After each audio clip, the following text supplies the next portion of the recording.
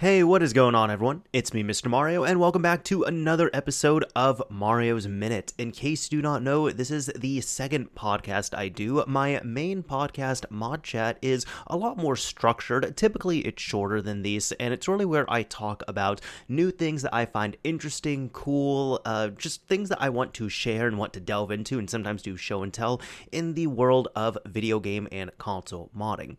However, this is my second podcast where I really come on here and I come on do this once a month. Sometimes I have a guest, sometimes I don't, and I just talk about really whatever the hell I want to. It's fun, it's therapeutic, it's pretty low effort, admittedly, but it seems like the people who listen to this and enjoy it really seem to enjoy it for what it is, so I appreciate you all and I thank you for that. Now, as I said, sometimes I have a guest on, sometimes I don't, and I try and alternate month to month. Now, this would have been a guest month. Unfortunately, it was on me, my own fault here, my mistake. I apologize. This is just going to be a solo episode here. I'll be honest, I didn't even reach out to anyone this month just because there was some busy stuff that was happening in the background this month here, and by the time I kind of got around to this, I was like, by the time I'm recording everything and even like scheduling and all that, I just don't think I'll be able to get someone, and that's more on me here, so I'm taking the fault for that, my mistake. My bad, it's no one else's fault there. However, I will try and get a guest on next month, but this is a good month, and a number here, a number 64, which I usually just associate with N64, of course, I'm sure many other people do. Either way, if you are liking Mario's Minute, or you want to check out the backlog and listen to more of it, it is available in two different forms. First of all, it's available in a video visual form on the Mr. Mario 2011 YouTube channel. Secondly, it is available in a audio only form like an actual podcast, so you can take it around and listen to it wherever the hell you want to, whenever you want to. Just look up Mario's Minute on your favorite podcasting app, host, or platform, and you should be able to find it. I know this is available on most platforms, but it's not available on all the platforms. Either way, let's go ahead and get into this solo episode here. I just have a few topics that I kind of wanted to cover, but one here was one story that I had thought of that I was told a few years ago. I want to say I heard this back in like 2019 or something, and I just thought of it and I said, I think this would be fun to tell on Mario's Minute. Why not? So this was years ago. There was someone I was speaking with, and we were talking about old Nintendo games, and he was talking about how he grew up, because he was older than me, but he grew up with the Nintendo. He fondly remembers getting one when he was a young kid on Christmas, and I don't remember what year he ended up getting it. But he started talking to me about the unlicensed games, really the religious games, such as Bible Adventures.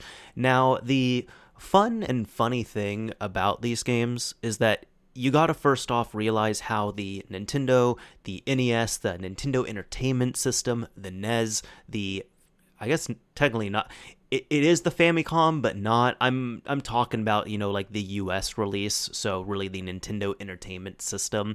It had something on there called the 10NES chip. This was essentially, you can look it up, it's 10NES, 10NES, so this is essentially an anti-piracy feature and chip that was built into the system.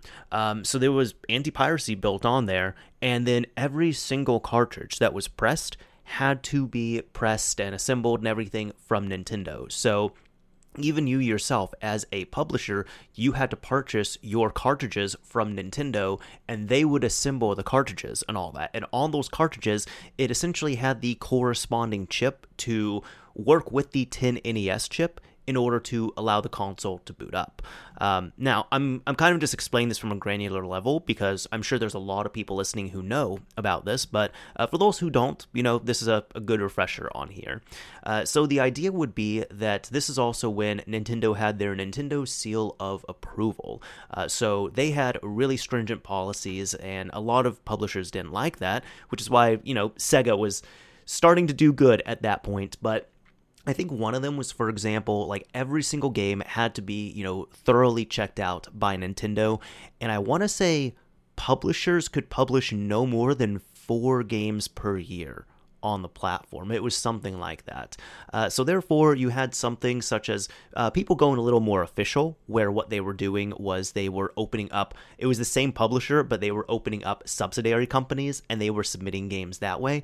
Then you had more of the bootleg or roguelike feature on there, which was companies such as Tengen, where Tengen, I believe they were a subsidiary of Atari, if I remember correctly, and they ended up just essentially cloning, kind of reverse engineering the 10NES chip, and they were able to, get the same corresponding chip, put it onto their cartridges, so they were able to press their own cartridges and get them to work on the Nintendo. Now, if you did not have a cartridge with this corresponding chip to work with the 10NES lockout chip, really, when you put in the cartridge, typically it just wouldn't work. You would turn on the system, you get a red blinking light instead of a beautiful solid red light, or you can get some kind of anti-piracy tampering message, but I'm pretty sure it was just the game would not boot at all, and you would get that blinking red light.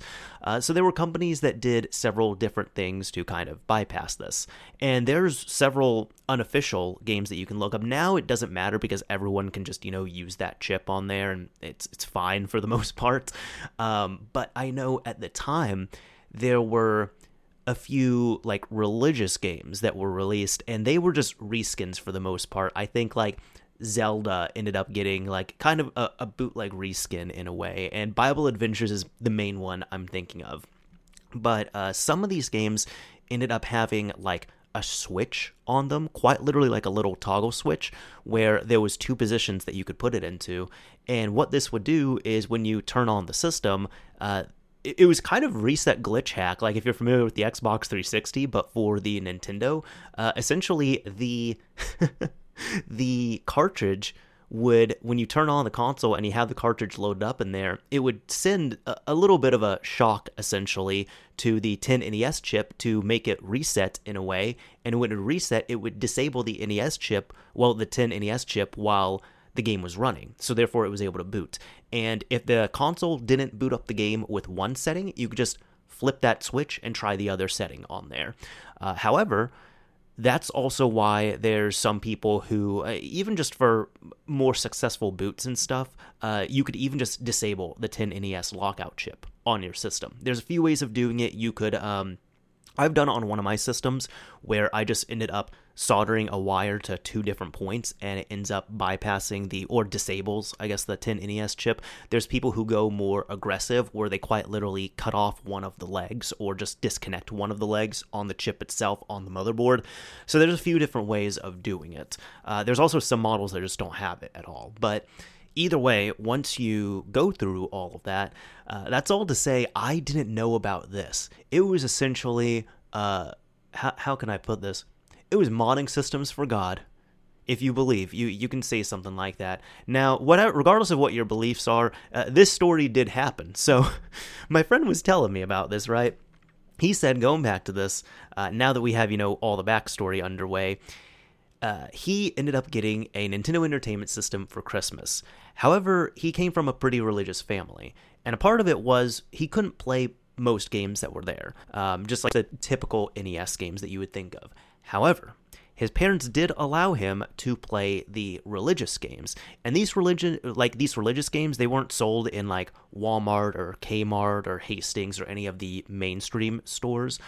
They were sold in a lot of religious bookstores, and they were also cheaper as well too. So for example, if regular Nintendo games were $50, these religious games were maybe $20, $25.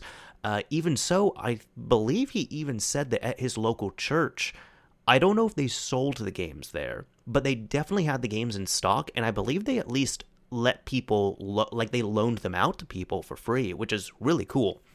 And he was telling me he has fond memories of them because he's like, no, some of those games are actually really good. When you realize they're just reskins, just with a religious twist on there, they're still just really good games overall. So he has a very fond memory of them. But he said that he had to get his Nintendo modded at the time. And of course, I mean, if you're watching this channel, you know me, right? My ears perked up at this. I was like, wait, what are you talking about? What do you mean? And he said, yeah, there was this, essentially there were these games for, the religious games, because they weren't officially released, we had to send off our system to get modded. And all I know is that he told me, he said it was the most bittersweet thing, but Christmas morning, I think him and his siblings, they wake up, they open up their presents, they get the Nintendo, they're super excited. And immediately, before they can even really enjoy it, their parents are like, hey, look, so we got to send the Nintendo to these people over in California. And I don't know if it was the publisher of these games that did it. I think it would be if they were based out of California, and I don't know for sure. But apparently his parents had to tell him, hey, so before you really enjoy this, we got to pack all this up, and we got to send off your brand new present that you haven't even opened yet over to California. Because we want to buy, and we want you to play these religious games on here. However, we need to send the Nintendo to this company in California, and they're going to do a little modification and a little fix to the system, and then when the system is sent back, it will allow you to play all those games. So the bittersweet thing was, you had this real high moment of getting a Nintendo for Christmas. And then they had to package it up, they had to send it off. He said it took a while. He said it took like 2 or 3 months, and then by the time they got it back, all he knows is that they sent it to California. This company did something to it. They got it back, and then he was able to purchase and loan and borrow all of these religious games, and they all worked beautifully on the system. But that was a contingency, and that was like a service they had back then. It was very much at the point where it was, in order to play our games, or at least play them more successfully, you had to get your system modded. Is that Christ-like or not? I don't know, but I was just like, I was tickled just listening to this story. And that's when I explained to him, I said, oh yeah, what they were doing, they were probably just bypassing or disabling the 10NES chip. And he was like, I have no idea what they did because I was a kid. All I know is that we had to take my brand new system, send it off to California. 2 or 3 months later, we got it back, and it could play all the games. So I always thought that was entertaining, and I just remembered that story recently, and I thought I would share it with you all. So I guess still game related here, not modding, but I thought we would have a nice little like modding intro right there, I suppose you can say. Now this is a little bit late on here, but when did this get announced? Let me see. I'm going to look this up real quick. This was... Oh, wow, this was a bit ago. Okay, you know what? We're still going to be talking about it here because I still want to get my my opinion on this. I am looking this up in regards to E3. I quite literally looked up E3 canceled here on Google. And, you get like the business recommendations on the right side and all that. And it quite literally says, E3 Expo locations, Los Angeles, California, next dates, canceled. Man. So, E3 was something that I and many others had looked forward to. Now, I've never been to an E3. I think it was one of those things when I was younger, I really, really wanted to go to one. But a few years ago, the last actual E3, like, I know they did the digital ones, but the last actual E3 in person, where I'll even read this off here, according to Wikipedia, they say E3 is a trade event for the video game industry in the United States. The Entertainment Software Association organizes and presents E3, which many developers, publishers, hardware, and accessory manufacturers use to introduce and advertise upcoming games and game-related merchandise to retailers and to members of the press. It's just a big, giant press conference. I guess I wanted to talk about, kind of the cancellation of E3 and really if it's needed at this point and kind of what the overall thought has been overall here. So we talked a little bit about E3. I feel like anybody who is even a little bit cognizant of gaming knows what E3 is. You have heard about it. But the last actual E3, like boots on the ground in person in Los Angeles, was back in 2019. And I guess even then, like the last few years, like I always used to get real excited for E3 and I'd be following it and following the, all the... I get up early sometimes, I'd stay up late sometimes, I did coverage here on the channel as well too, checking out the live streams, my thoughts and opinions on everything and the releases, and it was exciting overall. I don't want to poo-poo on E3 all too much, but I guess I'll say the last few years, I just wasn't as excited about it. I got to be more selective with spending time watching things, I got to be more selective with coverage. The live streams, it got to the point near the end I wasn't even watching the full conferences. anymore. Because it just got to the point, like, the media consumption changed. I said, I don't really want to spend, like, I don't want to, like, allocate this and spend, like 2 hours, an hour and a half, watching this conference with a lot of games that I might care about, I might not care that much about, when all of the individual trailers are going to be cut up and uploaded immediately onto the official PlayStation, Xbox, Nintendo, IGN, GameSpot, YouTube channels, and websites, and I can just pick and choose what I want to watch there, as opposed to adjusting my entire schedule for it. So that's kind of the I would say probably 2018, 2019, that's kind of the approach that I started taking to my E3 consumption. And I feel like that's how a lot of people were as well, too. You no longer, first of all, you no longer had to watch everything. You no longer had to watch every single live stream. You no longer had to attend.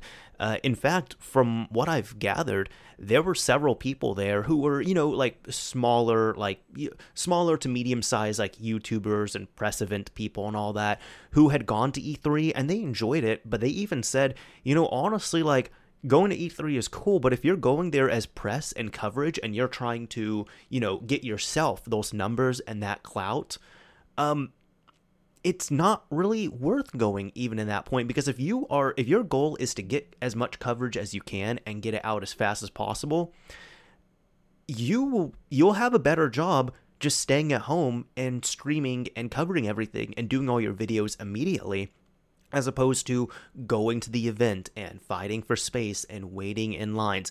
The event itself was still like, going there, you can't emulate that. That's still exciting, like actually meeting the people, seeing all these people, seeing things in person, making those connections.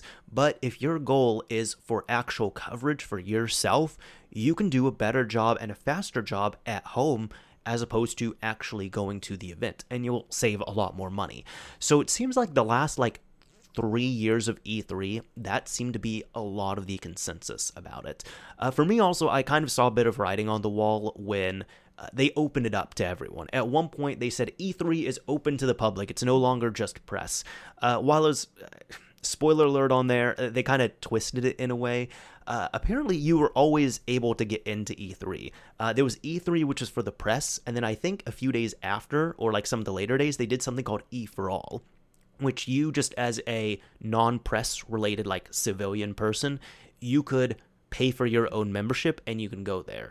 However, even hidden there in a way, because I looked it up years ago, because I, like many other people, I looked up how can you get to E3, and I found out that even you yourself, you don't have to go to E for All, you don't have to be press, but you could buy your way into E3. The problem is, though, you can't really do that much. You can essentially walk the floor, and that's it. But a lot of those games, you can't play, because the games are reserved for press, and those companies want press to play their games. The conferences, like the Microsoft, the Sony, the Nintendo conferences, you can't go to those. You have to be invited to them. Any of the small conferences, let's say like Devolver or, well, Ubisoft, they're bigger, but any of these game developer conferences, you can't go to those either. So quite literally, you really can't do that much, because you can get in to E3 technically, you can walk the floor, you can observe, you can talk to people, but you're not press, so you are not entitled to actually do things, and you have to be invited to events on there. So essentially, when I looked into that and I read up on it, I saw, even just as a non-press person, it's not worth going to E3, because again, there's a lot of connections you have to make and stuff to actually be allowed to do all of this. So when they said E3 was open to the public, that little kind of hidden gem that I told you all about, they just essentially exposed that to everyone. They just said, hey, if you want to, you can buy your way in. You've been able to do that for years, but they just made it a lot more public than it usually has been. The other big thing about E3, which was kind of writing on the wall, was when these big companies started to not do their conferences there. Having the big stage presence, it's cool, don't get me wrong, it's entertaining, but there's also a lot of times there's things that can go wrong. There's cringy moments. There's there's no way you can make people happy because, for example, if you're a company on stage and you're doing a live demonstration of a game, there's things that can go wrong. And I've looked into, like developer documentaries and developer diaries and stuff. And there's things like, for example, I want to say Uncharted 4, when they did a live gameplay reveal of it, you could even see, like, when they revealed it, there was a big issue, not big, but there was an issue at the beginning where they had to reset the demo because the controller didn't work. So they had to reset the demo real quick, and they just couldn't control Nathan Drake for the first, 20 seconds on screen. So things like that happen, and it's mortifying for the companies. It's embarrassing. I mean, you can make a meme out of it, but look, at all these years later, I'm talking about it.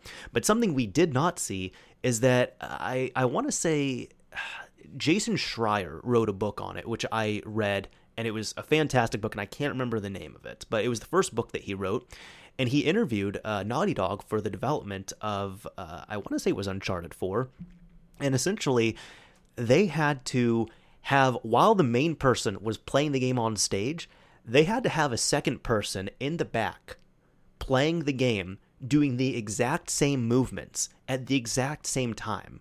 And at any given moment, if something went wrong, they had to switch from the first gamer to the second gamer. The reason being is that they said that there was a glitch that randomly happened that they had not fixed at E3, which was, at random, every single texture in the game would turn purple. So in case they were on stage and everything turned purple, they had to immediately cut over to feed 2, which was the guy playing in the back, and then continue on with the game. Now, thankfully, they didn't have to do that. They were able to play through the demo successfully, and then everybody loved Uncharted 4 after the initial laughs there. But the point is, you're going to get moments like that. There's a lot of room where things can go wrong during those gameplay demos. Meanwhile, if you're just showing pre-rendered cutscenes and pre-rendered game trailers, then you're going to have people like me where I'm just like, well, I don't want to just watch a pre-rendered trailer. I want to actually see the gameplay. So you can't make everyone happy. But it was a lot of these companies realizing that they don't have to have a stage presence. They don't have to have their own conference on there. They could do things their own way. And credit where credit is due, the first company that really did that was Nintendo. They started doing their Nintendo Directs. And I think they started doing their Nintendo Directs because typically Nintendo conferences, I remember when they actually used to do press conferences, they were typically the weakest ones, in my opinion. They weren't as entertaining. They were the more boring ones. And even in the last few years when Nintendo started doing their own thing, like they did the Nintendo Treehouse events, those were just really boring to watch compared to Sony's or Microsoft's conferences. So Nintendo first started, they were the first big company to pull out in that regard, where they said, hey, we're not going to announce it. Like, we're not going to do anything here. We're just going to do a Nintendo Direct. It's going to be a live stream. It's going to be available to everyone at the exact same time on our official channels. And at that point, they can control everything because it's not even a live stream, actually. No, it wasn't a live stream. It was just a pre-recorded video. They were able to record everything. They were able to get through all their flubs. They were able to add subtitles. They were able to edit all together. And then they were able to upload it at the time that they wanted to upload it. So it worked out beautifully for them. And a lot of people really doubted that, including myself. But look where we're at now. PlayStation has State of Play. Xbox has, I can't even think of the name, but Xbox has their own equivalent. Even now, companies are doing their own things. Like Devolver has Devolver, is it Devolver Digital or Devolver Direct, I want to say? I think it's Devolver Direct. They do the same thing. So video game companies are doing their same things. Last year, we saw Konami did their exact same thing with Silent Hill. They did their own pre-recorded live event where they were able to pre-record everything, edit what they needed to, add subtitles, and then they ended up releasing it as a premiere, so it was like a half live stream. So all these companies ended up doing that same thing. And when you see all these companies doing that, at that point it's like, well, do we really have to do E3? Because especially even right now, I'm thinking about it with 2022, 2023, with everything going on with, economics. E3 is a very expensive thing to have set up, not only for the companies, but also for press going out there as well, too. And yeah, there's a lot of it that is business expenses, sure, and it can be filed away like that, but it's still a very expensive event to set up, to prepare for, to attend. And all of these companies, it doesn't surprise me if they're just going the route of saying, you know what, we're just going to do our own live stream events. We're just going to do our own pre-recorded thing, and we're going to release it as a YouTube premiere, or we're going to live stream it, and we're just going to do our own thing there. So it got to a point where this year was supposed to be a comeback, and really this is kind of, to me, E3 is kind of one of those casualties of COVID, you could say. I'm not trying to get political here, but it's really the first E3 that was canceled was E3 2020 because of obvious reasons, because of COVID. So they end up taking it online. And from what I gathered, like, people seem to be okay with it. It wasn't like stellar, it wasn't bad, but people seemed to be okay with it. And then 2021, that ended up happening there. Now, I'm looking here, 2022, this is odd. It looks like, I don't even know if there was an E3 that happened in 2022. I think they just skipped 2022. So 2023 was the one where they were saying, hey, you know what? We're back, we're doing this. But by that point, companies had adjusted. Because 2020, understandable. There's a global pandemic. 2021, it's still online. 2022, canceled. So these companies had 3 years to adjust. The press had 3 years to adjust. The industry had 3 years to adjust. And this is to say, again, I'm not trying to poo-poo on E3, mind you, but I think, if that didn't happen, if it was continuing on and being a yearly thing, which I totally understand why it wasn't, but if it was still an in-person event that was happening every single year and none of the bad stuff in, health in the world ended up happening, I feel like E3 probably would have gone on for a little bit more. Maybe we would have had it canceled, in a few more years. That could have been a little more realistic. But E3 2023 ended up being canceled because, well, they were going to bring it back, but all the companies, big and small, ended up pulling out. And when you don't have any of your clients there, then it doesn't make sense to have an event anymore. I don't personally think E3 is ever going to come back, especially because even though E3 has been around, we've now seen other conferences that have gotten more attention and more eyes on them. For example, Game Developer Conference. That came back. It's been very successful. People love it. Internationally, Gamescom. Very successful. That's been going on. People seem to love it. So all of these other conferences have been, they've returned and they've been just fine. So that's even to say, I'm even thinking of this now. I really think, and this is my opinion, if E3 managed to happen in 2022, I don't think we would be discussing the death of E3 2023, but I think it just, it from what I see, it just did not happen at all. I actually forgot about that. I totally forgot that in 2022, we didn't even have a digital E3. We didn't have a physical E3. We didn't have a digital E3. And at that point, when it's dead, it's gone. So that's all to say, rest in peace to E3. It is disappointing for sure that it's gone, but do we need E3 at this point? In my opinion, I don't think we do. I think the industry and the press and all of these companies have adjusted and they've moved on from E3. And this is not to say that conferences like this are dead, because they're not. They're not. As I mentioned, I talked about Game Developer Conference. I talked about Gamescom. Those are still ongoing from what I understand. But E3, no, that died off, unfortunately. So rest in peace to E3. So next up here, I'm going to talk about this because you know what? I'm a little bit hungry. This is a restaurant story where I'd gone there with a friend of mine. And this is to say, I feel for anybody who works retail jobs, who works a service job. I've never worked a service job. Like, I've never worked at a restaurant, but I worked retail. And I worked retail for over 2 years. Definitely can be a pain. It definitely wasn't as hard as service jobs, I'll say that. So props to you all, but you're still dealing with the general public, and you do end up kind of getting that disdain, and you're a bit calloused on there.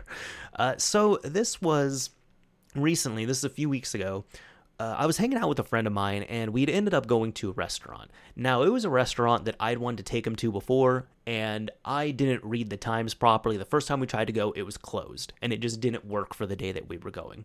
So then a few weeks later, we were hanging out, and this time we're going to do it. We're going to try it out. We got everything down, right? Now, I'd been to this restaurant many, many times. It's a small business. I was supporting it, loved the owners, loved the employees there. And there was one employee who's really serving a lot there who I'd seen there since the beginning. I don't know her name, but I've seen her there since the beginning, and I've never had an issue there. So I end up going and, bring my friend along with me, and we go there, and we end up putting our order in. So we pick our drinks, our food, and all that, and then I end up getting a drink in a bottle, and he wanted a Diet Coke. Just from the tap, or from a fountain drink. That's it. So he asked for a Diet Coke. So he's over on the side while I'm ordering my food. And I guess in the interim, he had gotten his Diet Coke. He took a sip of it. He put it back and he just said, "Oh, this is he was kind of waiting for some attention on there." And then when the people behind the counter saw there was something wrong, he just said, "Hey, this is Dr. Pepper. I want a Diet Coke." But then it surprised me a bit. They gave him a little bit of attitude. They were just like, "Well, no, you ordered Dr. Pepper." He said, "No, I ordered Diet Coke." They said, "Well, we heard you say Diet Dr. Pepper." He said, "No, I said Diet Coke." To which I heard Diet Coke as well too. And the employee said, "Well, I thought you said Diet Dr. Pepper." He said, "No, I said Diet Coke." And he was being respectful, right? He was being respectful with it, but it was this really awkward situation. So then she ended up taking the glass back. She dumped it out. She refilled it with Diet Coke. She gives it to him. So I'd already sat at the table, and he comes over, and I love my friend, but this is the one time I've ever seen him look upset. Out of all the years I've known him, and he looks a little bit upset. And I was like, "Whoa, what happened?" He was like, "They're acting like I'm wasting so much. It costs 2 cents. I don't know what's up." And I was like, "Well, what's going on?" He said. He pretty much retold the story I just told you all here. He said, and he was a little bit upset by it because he was just a little bit annoyed. He's like, "I ordered a fountain drink. I ordered a Diet Coke, and they didn't want to refill it for me. They gave me a Diet Dr. Pepper, and I said, I didn't order Dr. Pepper. I didn't want a Diet Dr. Pepper. I wanted Diet Coke." And they were saying, "Well, that's what we heard you say, and we thought that you said that, and we heard you say that, and they didn't want to refill it for me." And I'm just like, it's a fountain drink. It's not like the drink you got. It's a fountain drink. It's not gonna cost you. It's gonna cost you what, 2 cents to refill this for me? And I'm just like, dude, I am so sorry. I am so sorry, man. I love this place. Look, I've never had an issue with this place. I've never had an issue with the customer service. I don't want your first experience here to be a bad one. He's like, "It's okay. Let's just wait for the food." So that ends up happening. We end up getting our food. The food is great. But he ended up getting kind of a waffle setup, and he wanted some, what sauce am I thinking? He wanted syrup. That was it. So he's just like, "Oh man, I'm needing some syrup. I'm gonna go up and ask." And I was like, "Okay, good luck. You're gonna be asking the same person." And he told me thank you. So he goes up there. He gets a little vat of syrup and brings it back. And I asked him if he had if he got any attitude, and he said, "No, it was less this time. It was fine." And then we're finishing up our meal, and near the end, he said, "Okay, I'm gonna go get a refill on my drink." And I was like, "Oh, good luck, man." He just starts laughing. He's like, "Man, she's gonna kill me." So he goes up to the same person. He asks for a refill. He got his refill. He came back, and there was no issue this time around. And he ended up it was very justified, but he said something that just kind of resonated. He said, "Everyone's just kind of putting the bare minimum in." And I understand. It makes sense. I'm not even blaming them, but every job, everyone's just kind of putting the bare minimum in. I get it. And I guess that's kind of happening as well too. I don't know if anybody else has noticed anything like that. This isn't to say I haven't had it's not like I've had awful experiences going into shops, going into restaurants, going into grocery stores, but I can also understand when people who are working these jobs are just doing the bare minimum. I think we're all just kind of trying to get by on here. So there's been that. Yeah, that's what's been going on. So speaking of some stores, I wanted to share a few game store stories with you all. Now, let me see which ones I'm picking. And for anybody who does not know, I typically like to share at least a story or two, something along these lines, in these solo episodes. Now, for the background on here, back when I was from like ages 16 to 18, from when was this? Yeah, that was 2009 to 2011. Yeah, that sounds about right. 2009, 2011, for just over 2 years, I worked at a local video game store. It was my first official job I had. I worked there part-time. Really enjoyed myself for the most part there. I loved the store. I loved the coworkers. Kind of developed a little bit of a disdain for the general public like you do when you end up working retail. That happens. So I ended up, worked at a local mom-pop game shop, and it's something that the shop's defunct now, but we had a couple locations, and there's a lot of memories and stories from there that I hold near and dear to me. So typically on here, I end up, sharing some stories related to it. I think this is what I'm going to do, right? I'm going to share one story that's going to be directly related to it, and I'm going to share another story that's kind of adjacent to it.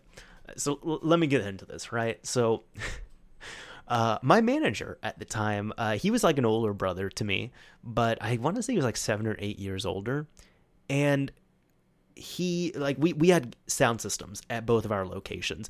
We had a smaller one that wasn't as robust and wasn't as cool at the second location, but it still worked for us, right?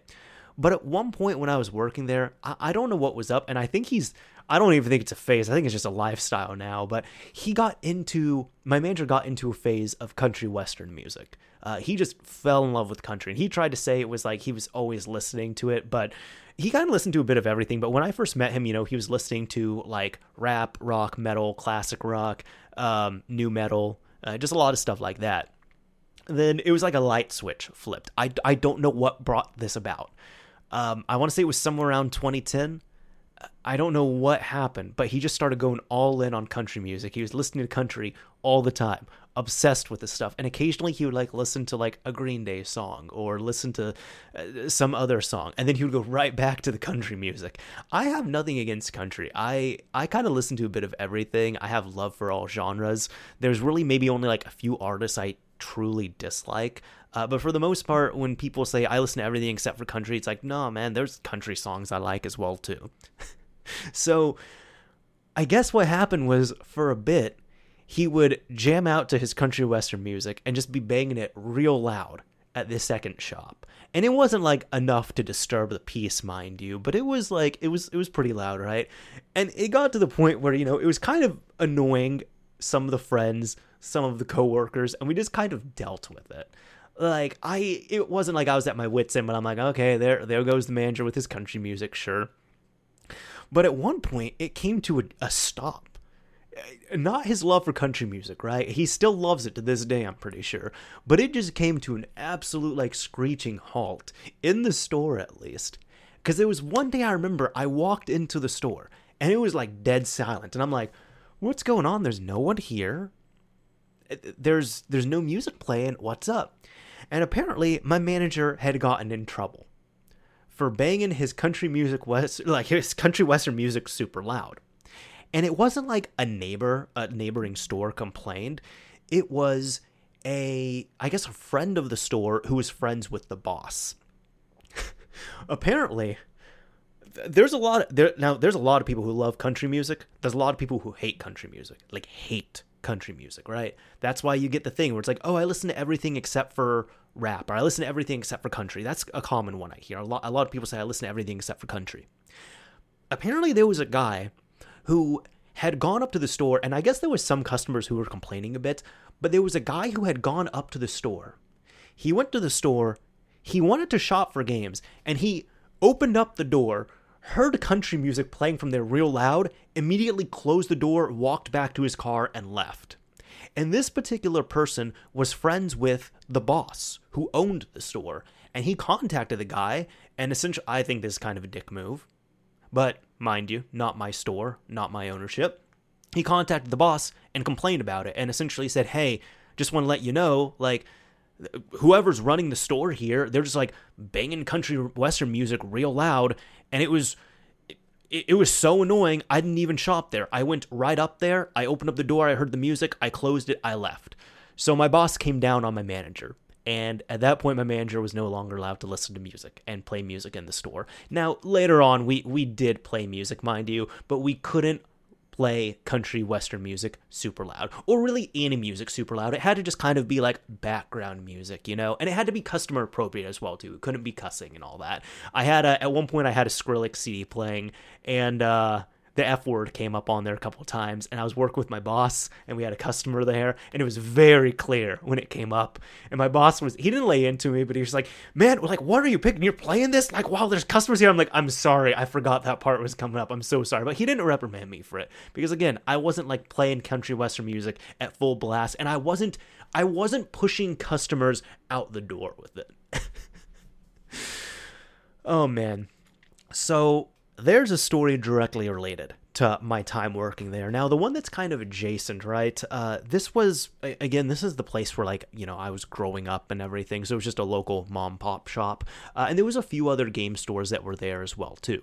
Of course, we had, you know, our EB Games, we had our GameStops, we had like other local shops that had come and gone as well, just throughout all the years.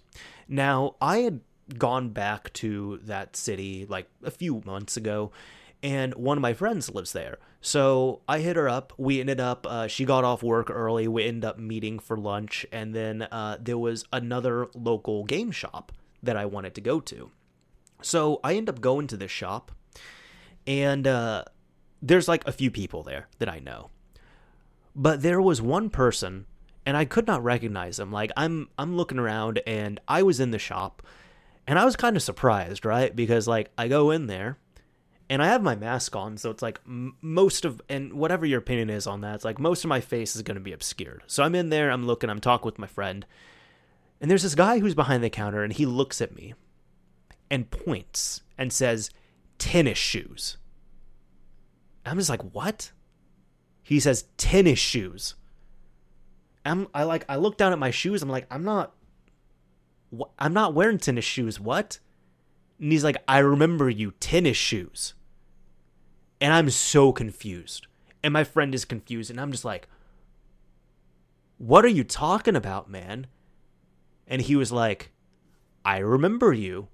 I remember tennis shoes. And I'm just like, again, dude, I don't know what you're talking about. What are you talking about? You need to help me out a bit here.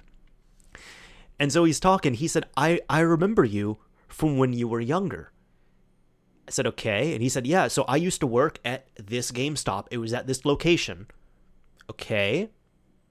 He said, I remember we talked about tennis shoes before. I'm like, dude, what is it with the shoes? I don't know because I'm not a sneakerhead, man. Like, I'm just like, what are you talking about? And he says, I remember. It was 2003. You were a teenager. I was like, no, I wasn't a teenager. He's like, you were a boy. I said, yes, I was a boy then. He said, okay. And I remember you were there, and I remember you used to always come into the store. But we were talking, and do you remember GMR Magazine? I said, no. He's like, GMR Magazine. It was like the short-lived magazine we had. I was like, are you talking about Game Informer? He said, no. It was GMR Magazine. It was an official magazine that we had. It was very short-lived. No one knows what I'm talking about when we talk about it. But there was only like 10 issues of this that were released. And I remember we had a membership. And if you paid for this membership, it was like an additional thing. You could get the issues of the GMR magazine. And I told you at the time there were 10 issues of it. And you asked me, really? They give you tennis shoes? And I'm just standing there like I have this deer in the headlights look. And I'm like, dude, I don't remember this at all. He's like, I have no doubt that you remember it, but like, it was just, you weren't a dick to me. You weren't. But it was just one of those like smart aleck things where I was like, I can't even be mad at this kid for saying that. And I'm just like, dude, I'm sorry. I really wasn't trying to be rude or anything. Knowing me, I legitimately misheard you, and I thought you said tennis shoes, and I was sitting there wondering, as a kid, why would a video game company be giving out tennis shoes? And my friend was with me, and she was even like, yeah, that sounds like something you would do. So I guess that happened with GMR Magazine. He was trying to pitch me on 10 issues of this magazine, and I misheard him as tennis shoes. And to double check this, I asked him, and I've seen this guy here and there, like, over the years, and it's one of those things, I guess I have this, like, I ended up, like, cementing this profound memory in his head, and he's never brought it up to me, ever. He's never made a joke about it, he's never brought it up to me, nothing. And he recognized me, and I was like, dude, how do you recognize me? He's like, he said, because I even asked about the mask, he's like, your eyes look the same, like, your eyes are unmistakable. And there was that. There was, because, obviously, I think I act a little bit differently from when I was a kid. But, I've changed up my style. I've lost weight as well, too. I've changed a lot with things. But he even said, your voice is the same. And I'm like, no, dude, my voice is not the same. He's like, okay, it's not the same. Like, you're older. It's like, your inflection is still, like, that never changed. And I'm like, okay, I can kind of pick up on that. Long story short, after all that, then I kind of like asked like what his name was, and I was trying to get a little bit more background, and then I ended up figuring out like I guess there was a band I knew that he was in, and I asked about it, and I found out he was in that band, and then I was like, oh my god, and I gave him a hug. I'm like, I recognize you now, okay. But I'm like, it's crazy that you instantly picked up on this. So that's what ended up happening with tennis shoes in my life, I guess. And with him, for the most part, he looks about the same, except he looks a little less metalhead. He looks a little more mature, I guess. He seemed to be taking care of himself. He's wearing glasses, so that was a little unmistakable. But I guess, yeah, mistakable. There we go, because he didn't wear glasses before. But that's what ended up happening there. You never know how something you said when you were like a small 8, 9, 10-year-old kid is going to come back to you like 20 years later. Like, tennis shoes, man, I don't know. And hey, if you're going to approach someone like that, like, no disrespect to this guy, love this guy, but if you're going to approach someone like that, add a little more detail. It was one of those things where, for anybody who's watched Parks and Recreation, when Treat Yourself is coming up, and it's like Tom and Donna are just saying treat yourself, and Donna's husband's like, I don't know what this means, like, you saying it over and over doesn't help. Like, that's exactly how I felt when this guy is just pointing at me and saying tennis shoes. I'm like, I don't know what I don't shop for tennis shoes. I don't wear what are you talking about, man? So that was a fun moment that I ended up having. Oh man, since we're getting to the end of this here, I want to talk about the games I've been playing, and you might have heard my Switch, I have been very excited for this, right? So, let's see, I've actually been playing a good amount this month. It surprised me a little bit. Now, out of the games I ended up finishing here, there was a couple that I actually ended up finishing on my PS5. I've been playing my PS5 recently. I'm going to sound like the worst PS5 owner, right? Because I have this, like, great gaming machine there. You know what I do? Most of my time, like, in my gaming room, I have my PS5 running on the TV, and it's just playing stuff on YouTube that I like to have running in the background, and I'm playing stuff on my Switch. Like, the Switch is so cozy to me. Like, I love the Switch. I use my Switch, like, 90% of the time in handheld mode. But there was a couple games that I end up playing, like, on the TV. The first one was Dead Space Remake. I have been waiting to play this game. I end up getting my hands on it because I was borrowing it. So thankfully I didn't have to pay for it, which was cool. But I borrowed it. I played through it. Oh my God. This is like a perfect game to me. I legitimately don't have a single negative thing to say about this game. Now, it has been well over 10 years. Jesus, it's been like 15 years. Oh my God, it's been 15 years since I played the first Dead Space. So my frame of reference is a little bit difficult there. But I remember I liked the first Dead Space quite a bit. But Dead Space is the type of series, each game I play through once and I never touch again. The first one, I played through it one time, never touched it after. Second one, played through it once, never touched it after. Third one, I played through a large majority of it. I end up losing my flash drive that I had the save for it on. I could never find that flash drive again. I haven't started it back up. I need to eventually. So that's also why I kind of felt a little more comfortable borrowing this game, because I was like, well, I don't really want to drop like 50, 60, 70 bucks on this game that I'm going to play once. It's a good game, mind you, but it's one of those games I play it one time. But my lord, what I'm saying is I might need to revisit the first Dead Space, the original one, because I want to kind of see the comparison on there. But this game, it handled beautifully, it played well, it was fantastic. And I have a pretty high like scare tolerance, but even the times that would have been spooky, like it did get me like once or twice, but for the most part when something scary happened, I just started laughing. And part of it is a coping mechanism, but I guess a part of it was also I was laughing because I'm like, that was so well done. Like, golf clap, good job, developers.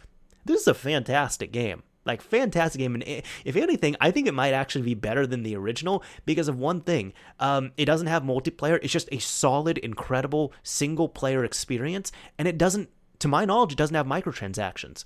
Dead Space is the first game I remember. It's the first single-player game I remember back in, 2007, 2008. That released with microtransactions, where you could just buy like upgrades and buy, extra guns and all that stuff that were really, really good. But this Dead Space did not have that, to my recollection. So overall, I mean, very short impression on there, but like that was like a perfect game to me. I loved Dead Space Remake. Although, and this isn't a slight to it, but like I've noticed this with remakes because we've had Dead Space Remake, Resident Evil 4 Remake, we've had all these other remakes that have come out. Own the remake title. Silent Hill 2, there we go. All these games are coming out as Dead Space, Silent Hill 2, Resident Evil 4. Own the remake title. Call it Resident Evil 4 Remake, Resident Evil 3 Remake, Resident Evil 2 Remake. Put the subtitle on there. Not only it makes it less confusing, but own that it's a remake. Just own it. That's what I'm asking these companies. So it's not Dead Space. It's Dead Space Remake. Like, just own that title, man. Just wear it proudly. The next game I ended up playing was The Quarry. Now, I like Supermassive Games. Their game Until Dawn is one of my favorite games. Absolutely love Until Dawn. So I ended up also borrowing and I played through The Quarry on PlayStation 5.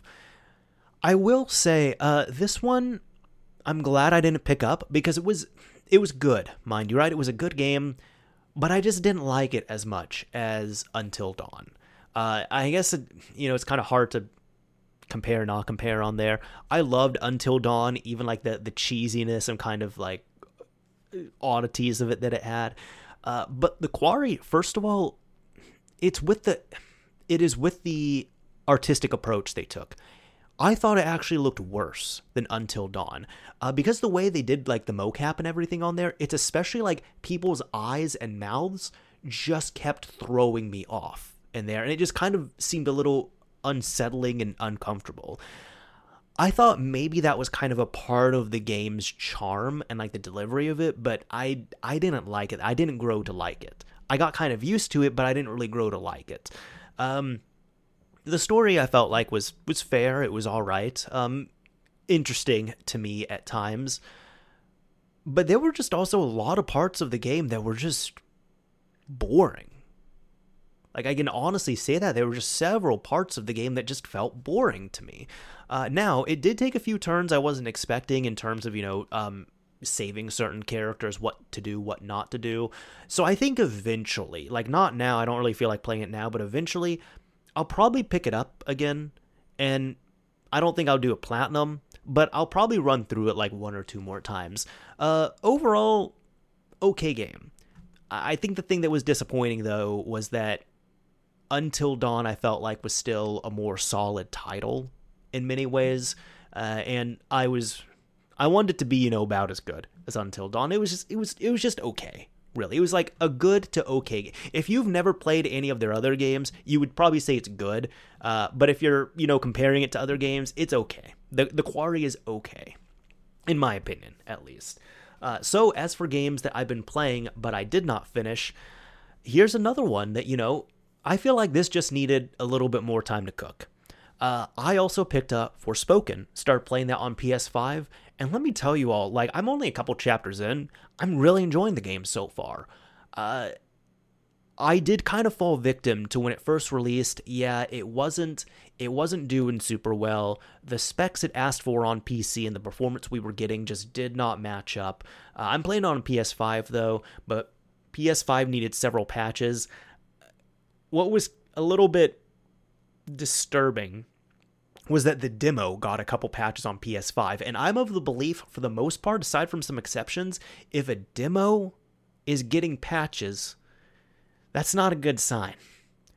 I'd also seen, a lot of people are kind of dogging the voice acting, the delivery, and all that on there, but I will say, there was a little bit of a charm to it, and it's not like it's awful, mind you, right? But I'm playing it, months after it's released, so at this point, it's patched up pretty well.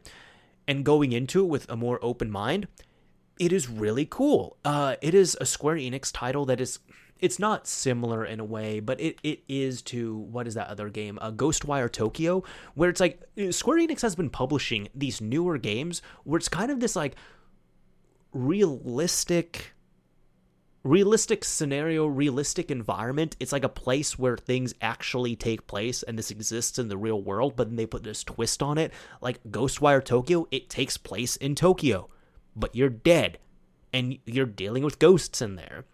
And Forspoken, it takes place, initially at least, in New York City. You're playing as a 20-year-old who's down on her luck. She has a cat, she's homeless, she's run into trouble all of her life. And then all of a sudden, she gets these magical powers and she's in a land full of dragons. That is just like so topsy-turvy where I'm like, okay, this is actually pretty interesting to me. Like, I'm loving the experiences where they're going through that, So even with like some of the awkward deliveries, it's like, yeah, this is a 20-year-old who's been down on her luck and suddenly she can shoot things out of her arm and there's dragons around her. Like, she's not going to take this lightly. That makes sense. Overall, though, like, since I'm playing it so far, I'm still kind of scratching the surface on it. I'm enjoying the game. I'm enjoying the characters. And it seems to be running just fine. I think it's been patched well enough now that it's been okay. I feel like maybe I think it was a little too hyped. People had their expectations a little too high on it. And it just didn't come out in as good of a state as it could have.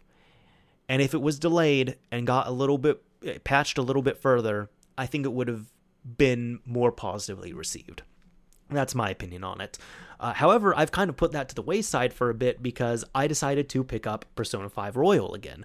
I've been playing through it on Switch. I started it earlier this year. And recently, the last week or two, I've really just been delving into it a lot more. So far, I'm like 31 hours in, which I know that's rookie numbers for Persona 5. But I'm loving the game so far. I'm finally past, because before I played it years ago, I played standard Persona 5 on PS4. I played through the first dungeon, for lack of a better, the first palace, and then I just stopped. Now I am 2 palaces in. I am almost done with the 3rd palace. I have just sent out my card, so now I'm just waiting. But now I'm getting into the groove of the game, more things are unlocking. I'm leveling up my character. I'm making more of the relationships in there. I'm really enjoying it. I think one thing that I didn't really like about the game is that there's 2 things. First of all, you can't just play a little bit of Persona 5. Like, you can't just sit there and play it for 5 minutes. And sometimes, like, I'm just playing like 5 minutes of a game or something. There's so many habitual things going on in the game, you can't just play a tiny bit of it. But it does help playing it on the Switch because, if something happens, you just go into suspend mode and that's it. You're not just like sitting down on a couch and playing that. So I'm really liking it on the Switch. I also think I like it on the Switch quite a bit because not only it's comfy, but that's where I'm familiar with Persona. Because the first time I ever really played through Persona was Persona 4 Golden, which was on the Vita. And I loved it. I thought it was great on there. Maybe the only downside to it being on the Vita was that they adapted it from the PS2, which it's like some of those dungeons went on for a while. Like, you could be doing a dungeon run for 2 or 3 hours, and it's like, well, I can't save in the middle of this, and my Vita is dying. So, like, this doesn't work as well. It's not like this is just a PS2 that is hooked up to a TV, and I can keep it running for 24 hours a day. That was maybe my only issue that I had with Persona 4 on the Vita itself. However, I'm playing this on the Switch. I'm liking it there, and I think I just really like this series as a portable series, So I've been playing through that. But the only other thing I didn't really like is that because of kind of the slowness, it keeps introducing things to you. And even now I'm like 30 hours in and it's still introducing new mechanics to me. But going through the first palace is pretty much a big tutorial. And that essentially means the first about 12 hours of the game is a tutorial. So just really keep that in mind. And it's still going to throw things at you, even 15, 20, 25, 30 hours in. But the first 12 to 15 hours is essentially a tutorial. I think that's what I wasn't super crazy about. But overall, I'm loving the game. So I'm still going to be playing it. I'm very much enjoying it. I'm liking it quite a bit. I'm really liking it. Then, I guess, games that I've been playing with people. A friend and I, we've been still working through slowly Saints Row the Third. I've been playing the Mario Party games, the ones on Switch, with some friends as well, too, when we have, our game night. So I've been playing Super Mario Superstars, Super Mario Party. I guess my opinion on all those two, Super Mario Superstars is the better game. It has the better online. It is more snappy and responsive. But I still have an affinity for Super Mario Party just because it is a good-looking game. It looks fantastic. It was designed with the Switch in mind. You each need to use a Joy-Con. You do the thumbs up, ready to go type action with it as well, too. And that's what I love. And I guess I miss that with Super Mario Superstars.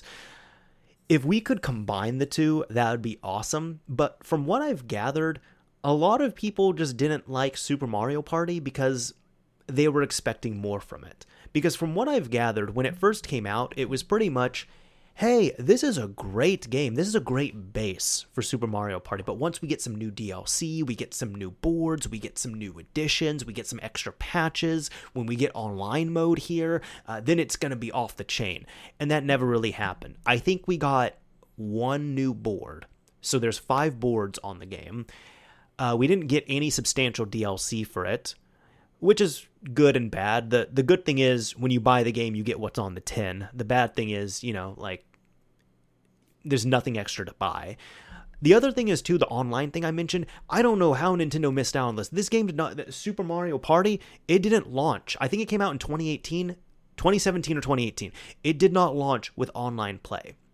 Then in 2020, when we had our pandemic happen, it would have been cool to have Super Mario Party with online play. Tell me why they didn't release a patch for online play until mid to late 2021 for this game. How do you miss that? How do you miss that for real? So Super Mario Party, it's a great foundation for a game, but the problem is the game never really got off that foundation to begin with. Because even the stuff that people asked for, like the online play, came out too late. At this point, if you can choose one game, I describe this to people, I say, I like both games, but if you can only choose one, Superstars is the one that you need to pick up. That is the better game. So, that's my thoughts on it overall. Either way, we are at the end of this episode, so I do want to thank you all for coming out, hanging out, listening to this episode. If you are at the end here, and I thank you very much for tuning in, I do like to typically pick a keyword or key phrase.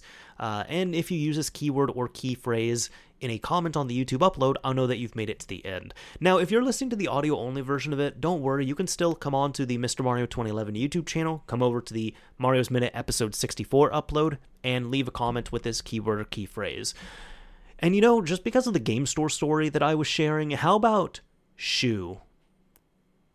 Let's use shoe. What is your favorite kind of shoe? What kind of shoes do you wear? Do you love shoes? Do you like shoe shopping? Do you hate shoe shopping? Are you a sneakerhead? Are you a shoe collector?